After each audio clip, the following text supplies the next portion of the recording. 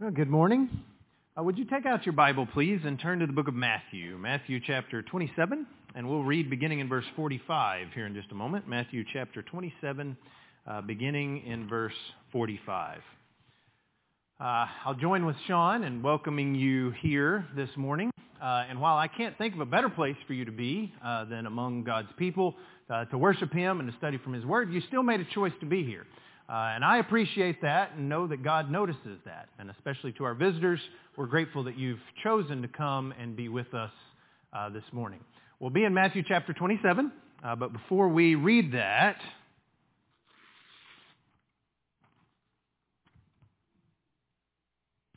one of the most powerful, both literally, physically, and symbolically, things that we see happen when Jesus was crucified was the veil of the temple being torn from top to bottom right at the moment of His death. And that's recorded here for us in Matthew chapter 27, beginning in verse 45. Now from the 6th hour until the 9th hour there was darkness all over the land.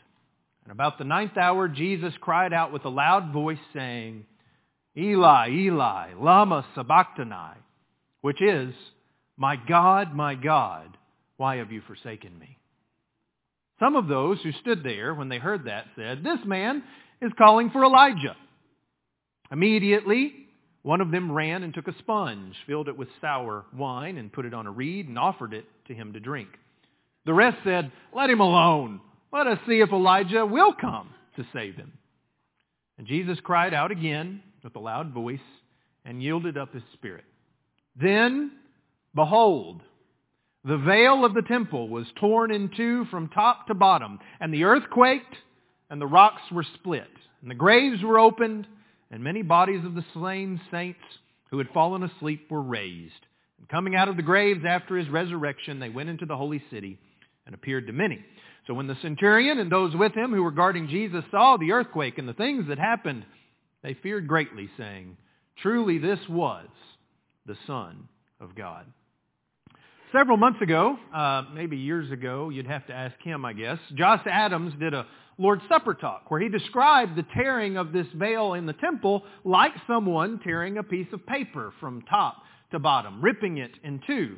And that's kind of rattled around in my mind ever since he gave that Lord's Supper talk. And that is no small and insignificant feat that this veil or curtain or carpet, we might call it, was torn in two. In the days of Jesus, the veil, the curtain that separated the holy place from the most holy place, was larger and grander and thicker than even the veil that was there in the days of Solomon. It was likely 60 feet high, covering not just the door, but the entire wall between the holy place and the most holy place. It was believed to be 4 inches thick, which is about that thick. So 60 feet tall, 4 inches thick. According to tradition, it took dozens of priests in order to get it up into place so that it could be hung between these two places. It was an incredible thing for this woven piece of fabric that was woven according to the Old Testament and according to sources from the first century. It was woven with finely woven threads of purple, blue, and crimson yarn and finely twisted linen with cherubim worked into its design. When I was in elementary school, either 4th or 5th grade, and I don't know if this was something unique to children of the 90s or if this is something other people have experienced as well, there were these strong men who came and visited the local campus at our elementary school. Anybody else had that experience? They came to talk to you about not doing drugs and having a positive attitude and all these sorts of things. Looking back, I wonder how many of them were on steroids when they were doing this, because they would come and they would lift all these giant weights, and they were showing how strong they were, and then they'd take the mic and they'd tell you, don't do drugs, kids, and all these sorts of things. But the grand finale of all of this was a guy ripping a phone book in half, And I remember, I was 4th or 5th grade, so I was watching this kind of like the way you watch a magician. I was like, what are they going to do with that phone book? And I noticed that it was already kind of cut a little bit, and it was all just a giant letdown because this guy with these huge muscles, he starts working on it, and the music's pumping, and he's working, and he's working, and he's working, and he wasn't able to do it. And so he had to take like half the phone book and rip it in half and then rip it again. And that phone book was a lot less than 4 inches thick. And it wasn't woven with all of this thread.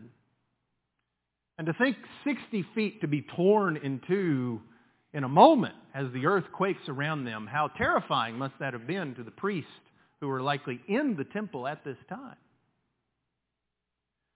By the time of Jesus, this particular veil had not been up for very long, but it held almost a mythical status among many of the Jews. We have a number of legends that are recorded in extra-biblical text about it. One such legend found in the Dead Sea Scrolls describes how the woven cherubim would come to life at different points in the veil, and they would literally sing praises to God. The historian Josephus, who was from a priestly line of the Jews, describes the veil as it was made with marvelous skill of a Babylonian tapestry embroidered with the panorama of the heavens upon it. It was this item, this curtain, impossible to tear or cut in two by men, and rich in both biblical symbolism and extra-biblical legend, that was torn in two from top to bottom, as if God himself had reached down and torn it. And so, the question that's been rattling around in my mind that I've been able to answer in a vague sort of way, but I wanted to answer with more specificity, is this. Why? Why was the veil torn in two from top to bottom, as we read here in this account in Matthew? Well, it's interesting that this event is recorded in all of the synoptic Gospels, in Matthew and Mark and in Luke, but none of the Gospel writers give us a reason. They just say this happened when Jesus died. But I want to suggest this morning that we are not left to just our own supposition. There are hints given to us in the biblical text. And so may I suggest 4 reasons this morning, 2 negative reasons and 2 positive reasons why the veil was torn in two from top to bottom. And this is not just some intellectual exercise. This is not just you humoring Reagan to answer a question he had a question about. May I suggest that this tearing of the veil of the temple has direct implications and consequences, ramifications for you and me who want to serve God and have a relationship with him today. So let's see if we can answer that question and then make some applications. The veil torn in two by God, was torn in two by God, because of these 4 reasons. First are 2 negative reasons. Because of God's sorrow. Because of God's anger.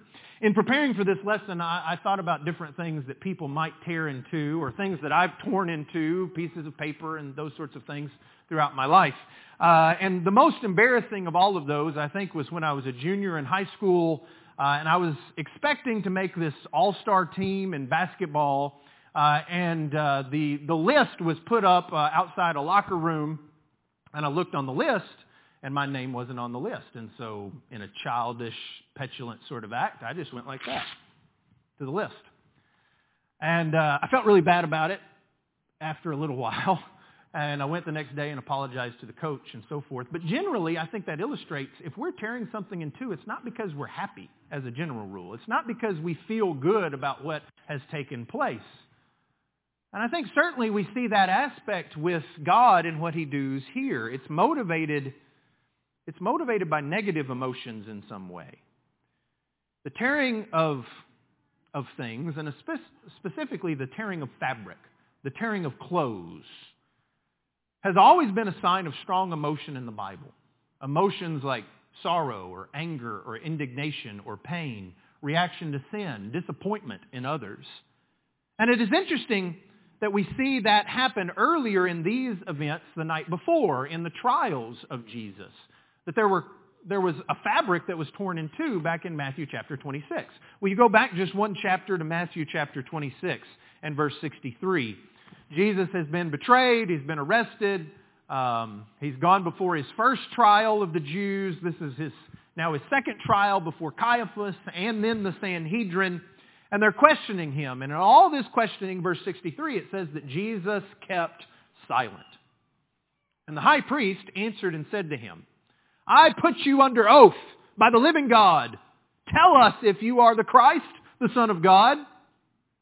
And Jesus said to him, in one of the most direct answers to this question he ever gave, it is as you said. Nevertheless, I say to you, hereafter you will see the Son of Man sitting at the right hand of the power and coming on the clouds of heaven." Then the high priest, notice, tore his clothes, saying, "He has spoken blasphemy. What further need do we have of witnesses? Look, now you have heard his blasphemy. What do you think?" And they answered and said, "He is deserving of death." What a show this was. For the priest to tear his clothes in this way, to grill Jesus, trying to get him to confess to being the Son of God, which he was. And then in anger over the blasphemy, to tear his own clothes in that moment. Surely we see some echo with what God is doing at the death of His Son. God is responding in the same way to the true blasphemy of this event. The greatest blasphemy that could be done. The killing of the Messiah, the Son of God, the King of the Jews. At the hands of the very people who had been waiting on Him, as we studied in Bible class, for 2,000 years. What's even more significant to me is that since Jesus died about 3 p.m., we see that back in verse 45, that this is when these events were taking place in Matthew 27 and verse 45, the 9th hour, 3 o'clock in the afternoon for us. You know what happened at 3 o'clock in the afternoon at the temple? Well, that was when they began the evening sacrifices. And it is likely that there were priests who were offering incense in the holy place when the veil was actually torn in two. They would have seen this event happen with their own eyes, and their experience would likely have immediately been communicated to what was likely a large crowd outside of people who were in Jerusalem for the Passover and would have been at the temple at this time. How could those who have seen it, how could they have reacted with anything but fear and an immediate connection to the anger of God against them? You see the veil of the temple torn in two with your own eyes. I don't think you're going to think God's happy with you. And Matthew doesn't tell us if this tearing at Christ's death inclined any of the priests toward the kingdom. We know that the centurion and those soldiers around him were like, look, this man is the Son of God, or maybe a son of the gods. This guy is who he claimed to be, is basically what they were saying. And perhaps the same thing happened with some of these priests who were there and knew of this veil tearing in two, who saw it happen themselves or saw the aftermath in the days that followed. We do know from Luke's account in the book of Acts, in Acts chapter 6 and verse 7, that a great many of the priests were obedient to the faith and might indicate that connection. God tore the veil of the temple as one tears his clothes in his anger and his sorrow. You know, we think about Jesus' prayer in the garden. I do. Probably you do too. And how Jesus asked that this cup pass from him. And he says, "Nevertheless, not my will, but your will be done." And it was the will of the Father that Jesus be crucified as a sacrifice for sin. But that doesn't mean that it wasn't hard on him. That it didn't hurt him. And that he didn't react in sorrow when his son died. The veil was torn in two by God because of God's sorrow, but also because the covenant had been broken between God and the Jewish people. We think about this for a second. I made a copy. I promise this is a copy of my marriage license. I realize now, I hope this is valid because I think this is actually my handwriting of William H. Reeves on here. He was the one who performed our wedding ceremony. Imagine for a moment that Stephanie comes with the real thing, and she goes like this to me. I mean, how am I going to feel? How am I going to react to that? What does that communicate? Well, it communicates that this relationship's not doing well, right? Maybe even that it's come to an end. Now, she hasn't done that. She won't do that. But I think God is communicating something similar. The veil was torn in two by God because he's communicating that the covenant has been broken by his people. The covenant, their special relationship in many ways has come to an end. And we see that, of course, with the Hebrew writer and what he says in Hebrews chapter 8. Would you turn over there with me? Hebrews chapter 8. If you want to mark your spot, actually, in the book of Hebrews, we're going to be spending really most of the rest of our time in the book of Hebrews, because the Hebrew writer talks about the veil of the temple, and he talks about Jesus' relationship to it. In Hebrews chapter 8, beginning in verse 7,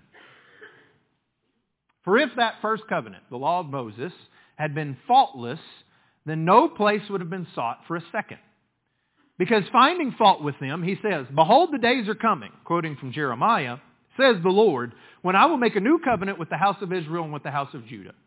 Not according to the covenant that I made with their fathers, and the day when I took them by the hand to lead them out of the land of Egypt.' Why? Because they did not continue in my covenant, and I disregarded them, says the Lord." Drop down to verse 13. "In that he says, a new covenant, he has made that first covenant, the law of Moses, obsolete. Now what is becoming obsolete and growing old is ready to vanish away." And what is the very next thing that the Hebrew writer does in the text? Well, if we look down into chapter 9 in verses 1 through 3, he describes the tabernacle, including the veil between the holy place and the most holy place. "Then indeed," verse 1 of chapter 9, "even the first covenant had ordinances of divine service and the earthly sanctuary. For a tabernacle was prepared, the first part, in which was the lampstand, the table, and the showbread, which is called the sanctuary." We might call it the holy place. "And behind the second veil, the part of the tabernacle which is called the holiest of all." And so we see that God's people have broken this covenant. And so he is ending that covenant, and the veil being torn in two represents that ending. And that's a negative thing, obviously. But may I suggest that there's also a positive aspect to this. The veil was torn in two by God because the price had been paid and the covenant fulfilled. Not just ended because of the disobedience of the people, but fulfilled because of the sacrifice given by Christ. The agreement is concluded. The contract taken out of the way. And if we drop down a little further in our text in Hebrews chapter 9, we see this as well.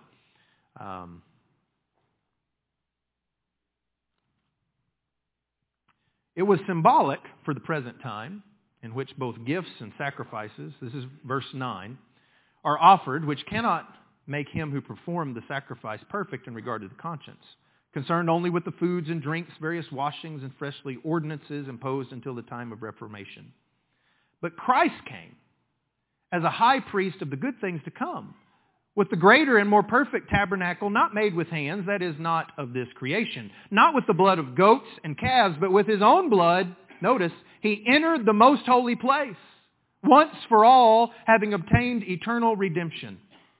For if the blood of bulls and goats and the ashes of a heifer, sprinkling the unclean, sanctifies for the purifying of the flesh, how much more shall the blood of Christ, who through the eternal Spirit offered himself without spot from God, cleanse your conscience from dead works to serve the living God." We see that this covenant was being fulfilled, that Jesus is making the sacrifice by which he could enter the most holy place. And notice if we go back to chapter 8 and verse 10 as well.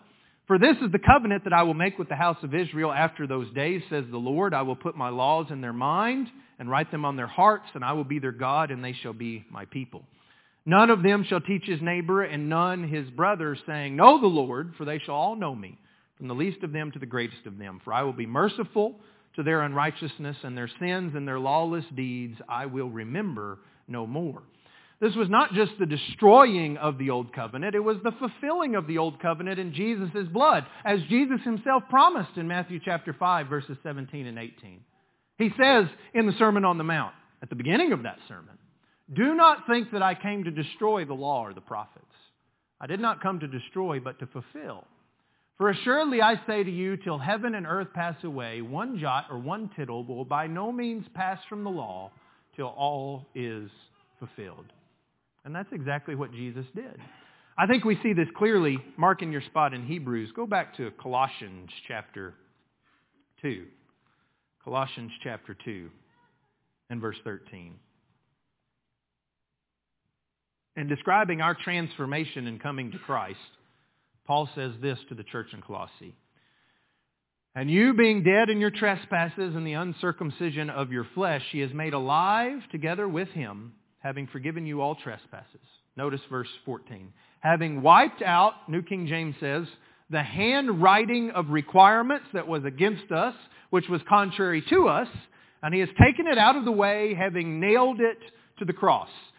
Now the footnote there in the New King James says, the certificate of death with its requirements against us. If you're reading from the ESV, it says this, by canceling the record of debt that stood against us with its legal demands, this he set aside, nailing it to the cross.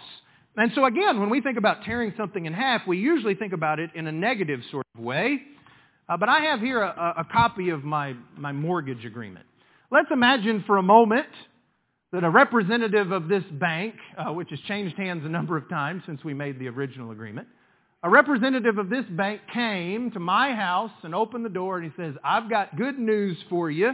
And he takes this agreement and he rips it in half and he says, it's all been paid by a third party. Well, I'd be pretty excited about that, wouldn't I?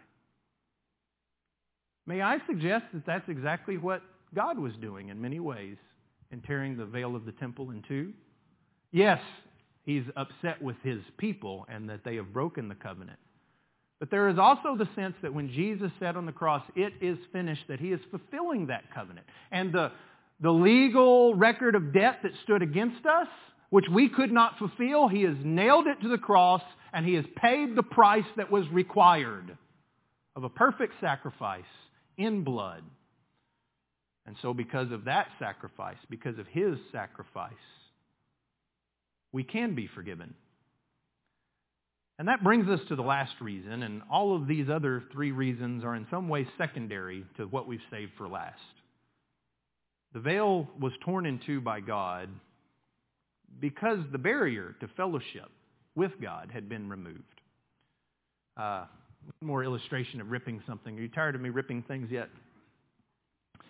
My great-grandmother, who I knew until I was 10 years old, was a daughter of the Depression. She grew up in the Depression. She was a teenager during those years. And it was funny the way that was represented in her life in so many ways. We were out in West Texas, and there was the Dust Bowl in the Great Depression there, and so water was so scarce. And even in good times when there was lots of rain, she would wash her dishes in this bowl. And she wouldn't allow the water to go down into the drain. She'd put it in this bowl, and then she'd take that bowl and she'd carefully water all of her flowers. She never threw anything away. She kept food in the refrigerator for weeks and weeks, it seemed like, and they would eat every single bit of that. But also when it was time for birthday or Christmas, when it came to wrapping paper, maybe you know people like this, maybe you are one of these people. She would very carefully find the tape, and she would take the tape off, and she would very carefully try and do that.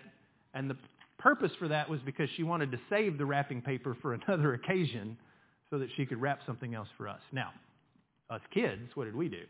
Well, this is what I want, and this is my present. I'm just going to rip it up and to get to what I want, right? This is a barrier between me and what it is that I really desire. I think the most powerful image that we see with this veil being ripped is that the barrier between us and what we really want and between God and what he really wants has been taken away.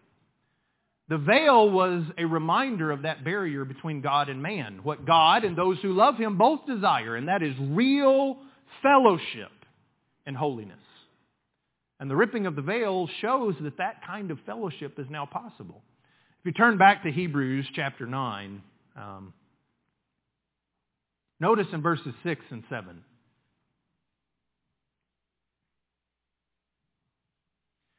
Now when these things had been thus prepared, the priest always went into the first part of the tabernacle performing the services. But into the second part, the high priest went alone, once a year, not without blood, which he offered for himself and for the people's sins committed in ignorance. Now, under the old system of the law of Moses, there was this physical barrier, a veil or a curtain. And that was a visual reminder of how little the people, even the people of God, even the priests of God, had access to and fellowship with their God. Only the high priest could go past that inner veil, and he could only do it once a year. He could only do it after extensive sacrifices had been made for the people, and extensive sacrifices had been made for himself. And even then, when he went through the veil, we see extra-biblical writings that the high priest did this with great fear. There was always the danger that they didn't do something right, and that God was going to strike them down when they went through the veil. And so there was access to God and fellowship with God. But it was not close or intimate fellowship. It was not total or easy access. It was extremely guarded and limited. But this barrier was torn in two by the work of Christ in dying on the cross. As we read a second ago in verse 11, but Christ came as high priest of good things to come with the greater and more perfect tabernacle, not made with hands, that is not of this creation. Not with the blood of bulls and goats, but with his own blood he entered the most holy place once for all, having obtained eternal redemption. And that was clearly seen in the veil being torn in two from top to bottom. Later, the Hebrew writer sums all of these things up in chapter 10, beginning in verse 10. Will you read that with me? And then we'll make some applications. By that will, that is the will of God in wanting these things to happen and requiring these things, we have been sanctified through the offering of the body of Jesus Christ once for all. And every priest stands ministering daily and offering repeatedly the same sacrifices, which can never take away sins, can never really take away sins. But this man, Jesus, after he had offered one sacrifice for sins forever, sat down at the right hand of God. From that time, waiting till his enemies are made his footstool. For by one offering he has perfected forever those who are being sanctified, those of us who are being made holy by God. But the Holy Spirit also witnesses to us, for after he had said before, this is the covenant I will make with them after those days, says the Lord. I will put my law into their hearts, and in their minds I will write them. Then he adds, their sins and their lawless deeds I will remember no more. Now where there is remission of these, there is no longer an offering for sin. Another offering isn't necessary because Jesus has made the offering. Verse 19, therefore, brethren, having boldness to enter the holiest, the most holy place, by the blood of Jesus, by a new and living way, which he consecrated for us through the veil. You hear that? Through the veil. That is his flesh, his body that he offered on the cross. So, the Hebrew writer is using the veil as a picture of how we can approach our true fellowship with God as Christians. Just as the high priest had to go through that inner veil to get to the most holy place where God's presence dwelt between the cherubim, an earthly representation of heaven. In the new covenant, we have to go through the body, the flesh, he says, of Jesus, which was offered as a sacrifice for our sins. That's the way in order to get into the presence and fellowship with God. With our sins forgiven, we can come into God's true presence in heaven. And we come not with fear like the high priest who's afraid he's going to be struck down. We come with boldness, verse 19, with confidence to stand before our God. The access we have to God is a new and living way, verse 20. It's new in the sense that this way didn't exist before. It took Jesus' sacrifice. And it is living. Because we come to God not through some dead thing, like a veil, or even like the blood of a dead sacrifice. We come through the living person of Jesus Christ, who is living and will be living forever. The veil was torn in two to show us that there is a new and living and better way to God, where real access and fellowship is offered, but it is only through Jesus Christ, the one who was crucified. As he himself said of himself, I am the way, the truth, and the life. No one comes to the Father. No one comes to access the Father, to have fellowship with the Father, except what? Through me. Through his sacrifice and the relationship we establish with him. And God tore the veil of the temple in two to show us that in a powerful and vivid way. So, we draw our lesson to a close this morning. We see these 4 whys the veil was torn in two. Let's end with one more why. Why does it matter? Why should you care about all of these things that we've talked about? Well, let's keep reading. Hebrews chapter 10 and verse 21. And having a high priest over the house of God, 3 things. Let us draw near with a true heart and full assurance of faith, having our hearts sprinkled from an evil conscience and our bodies washed with pure water. Number 2, let us hold fast the confession of our hope without wavering, for he who promised is faithful.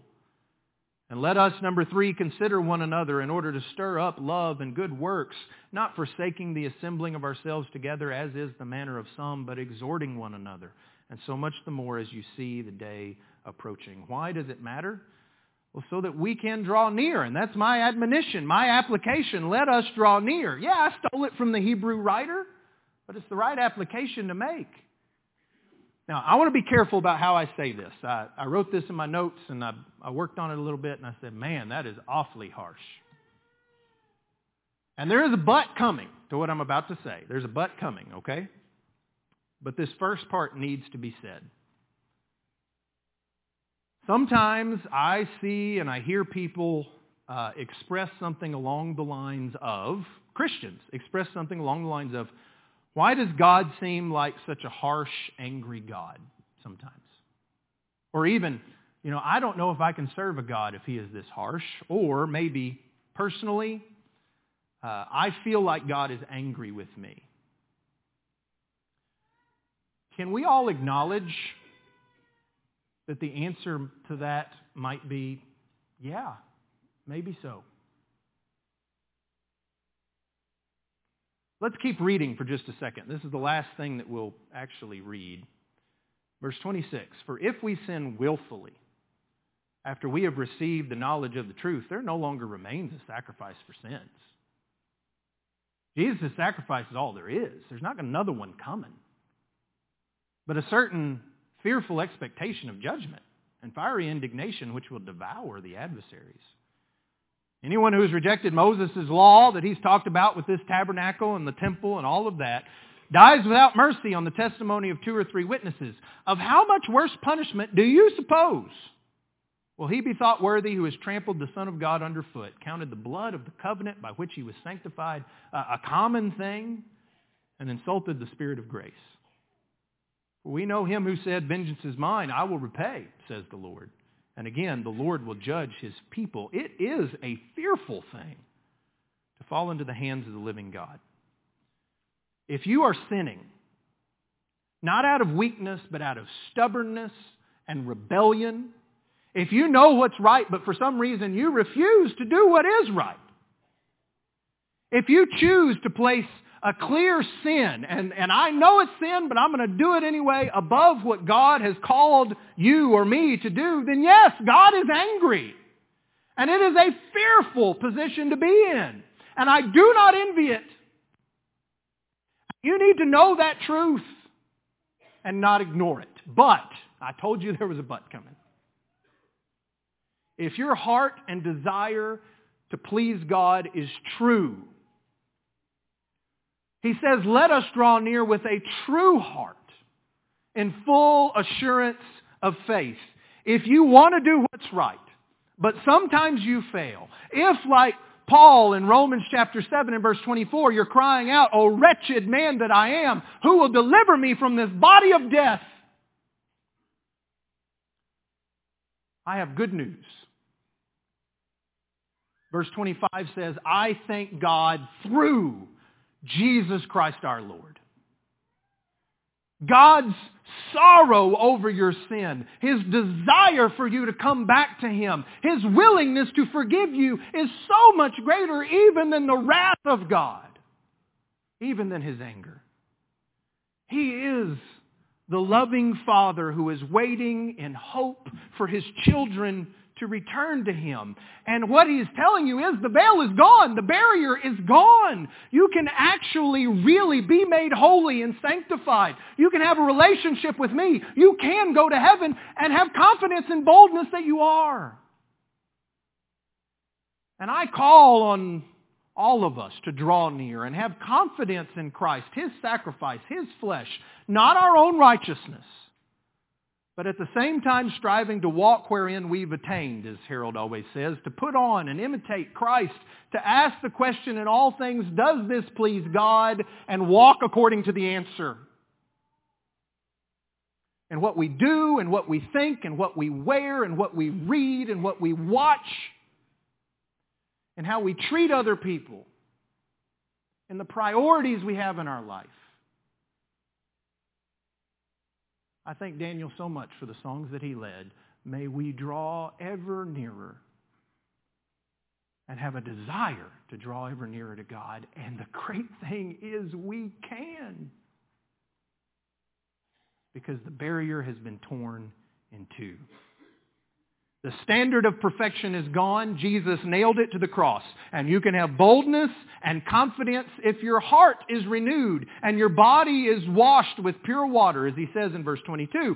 And while that no doubt has echoes to the washing, the ritual washing of the priests in the Old Testament around the temple, I can't help but think of the waters of baptism. If you're not yet a Christian, even if you're a believer in Jesus, you still have to be washed to come into fellowship. And it's a different type that is used, the flood instead of the temple veil, but the terminology is the same in 1 Peter 3, verses 21 and 22. There is also an antitype which now saves us. Baptism. Not the removal of the filth of the flesh, but the answer of a good conscience toward God. Through what? The resurrection of Jesus Christ, who has gone into heaven and is at the right hand of God, angels and authorities and powers having been made subject to Him. And if you will draw near to God, then you have to try to do what's right, which brings us to our next application. Let us hold fast. Are you a Christian, but you're struggling with your walk? Are you struggling with your faith? Well, what does he say? Let us hold fast the confession of our hope without wavering. Remember the confession that you made, that Jesus is the Christ, the Son of the living God. And the tearing of the veil from top to bottom is another powerful reminder of that reality, that God is faithful, that He gave you His Son so that you might come and fellowship with Him. And if He gave His Son for you, how shall He not with Him also freely give us all things? Romans 8 and verse 32. And then finally, why does it matter? Because we should then consider one another to stir up love and good works. I remind all of us that this fellowship extends not just to our relationship with God, but our relationship with one another. And the specific willful sin that we read about in verses 26 through 31 that was so terrible, the specific sin in the context is a refusal to come and encourage other Christians who need your love and fellowship and stirring up to love and good works. So I call on all of us to do these things. But because the veil is torn, it's not just a matter that fellowship with God is available to those who are born into a covenant. It means that anyone can choose to come into a fellowship relationship with God and gain not just a father, but a whole family, a people, a nation of others who have that same fellowship. And we still have conflict with one another, but each one of us should be doing our part to seek to resolve that conflict. Because God tore the temple veil in two from top to bottom to make a way for that fellowship. And if He can do that, He can remove whatever barriers we have between us as well. Well, those are the three things you're supposed to do. Which do you need to do this morning? Maybe like me, you could work on all three a little bit. So which do you need to do first? If we can help you to do that in any way this morning, come now, while together we stand and while we sing. I hear thy